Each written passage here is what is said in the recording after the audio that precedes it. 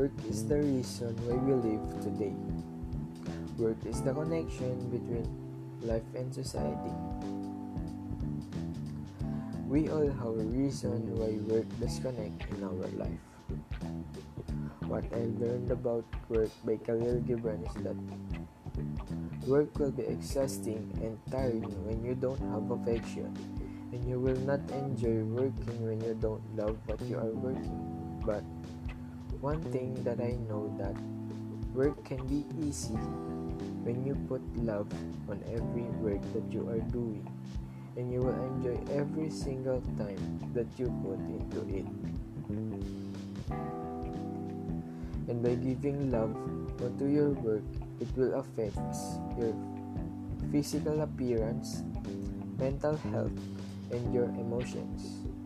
And by enjoying your work, it will affect the vibes of your household and your surroundings. Also, you will get more productive when you live better each day. You will be eligible to work more evidently and creatively. Also, you will get more extra courage to work on each day. But think about of what work that you will makes you happy, because we all know that if we work without joy, your work may not reach the expectation that they needed, and also you will not be able to present your maximum potential. This poem helps me a lot to understand how work will be. I'm very excited about but anxious about how may I get through when I begin my journey as a working man.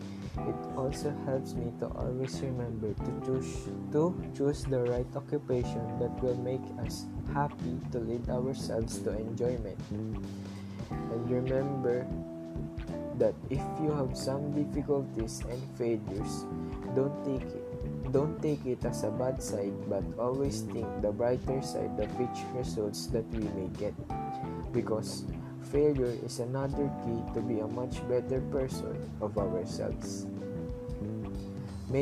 Keep ourselves motivated and don't think about giving up even though we are having tough times, because God will help us in our situations. So I am giving you a motivation to just continue of what makes you happy, as long as you did not hurt other people's feelings. Again, I'm Samuel Alan F. Iya from Grade 10 Diligence. Thank you for listening.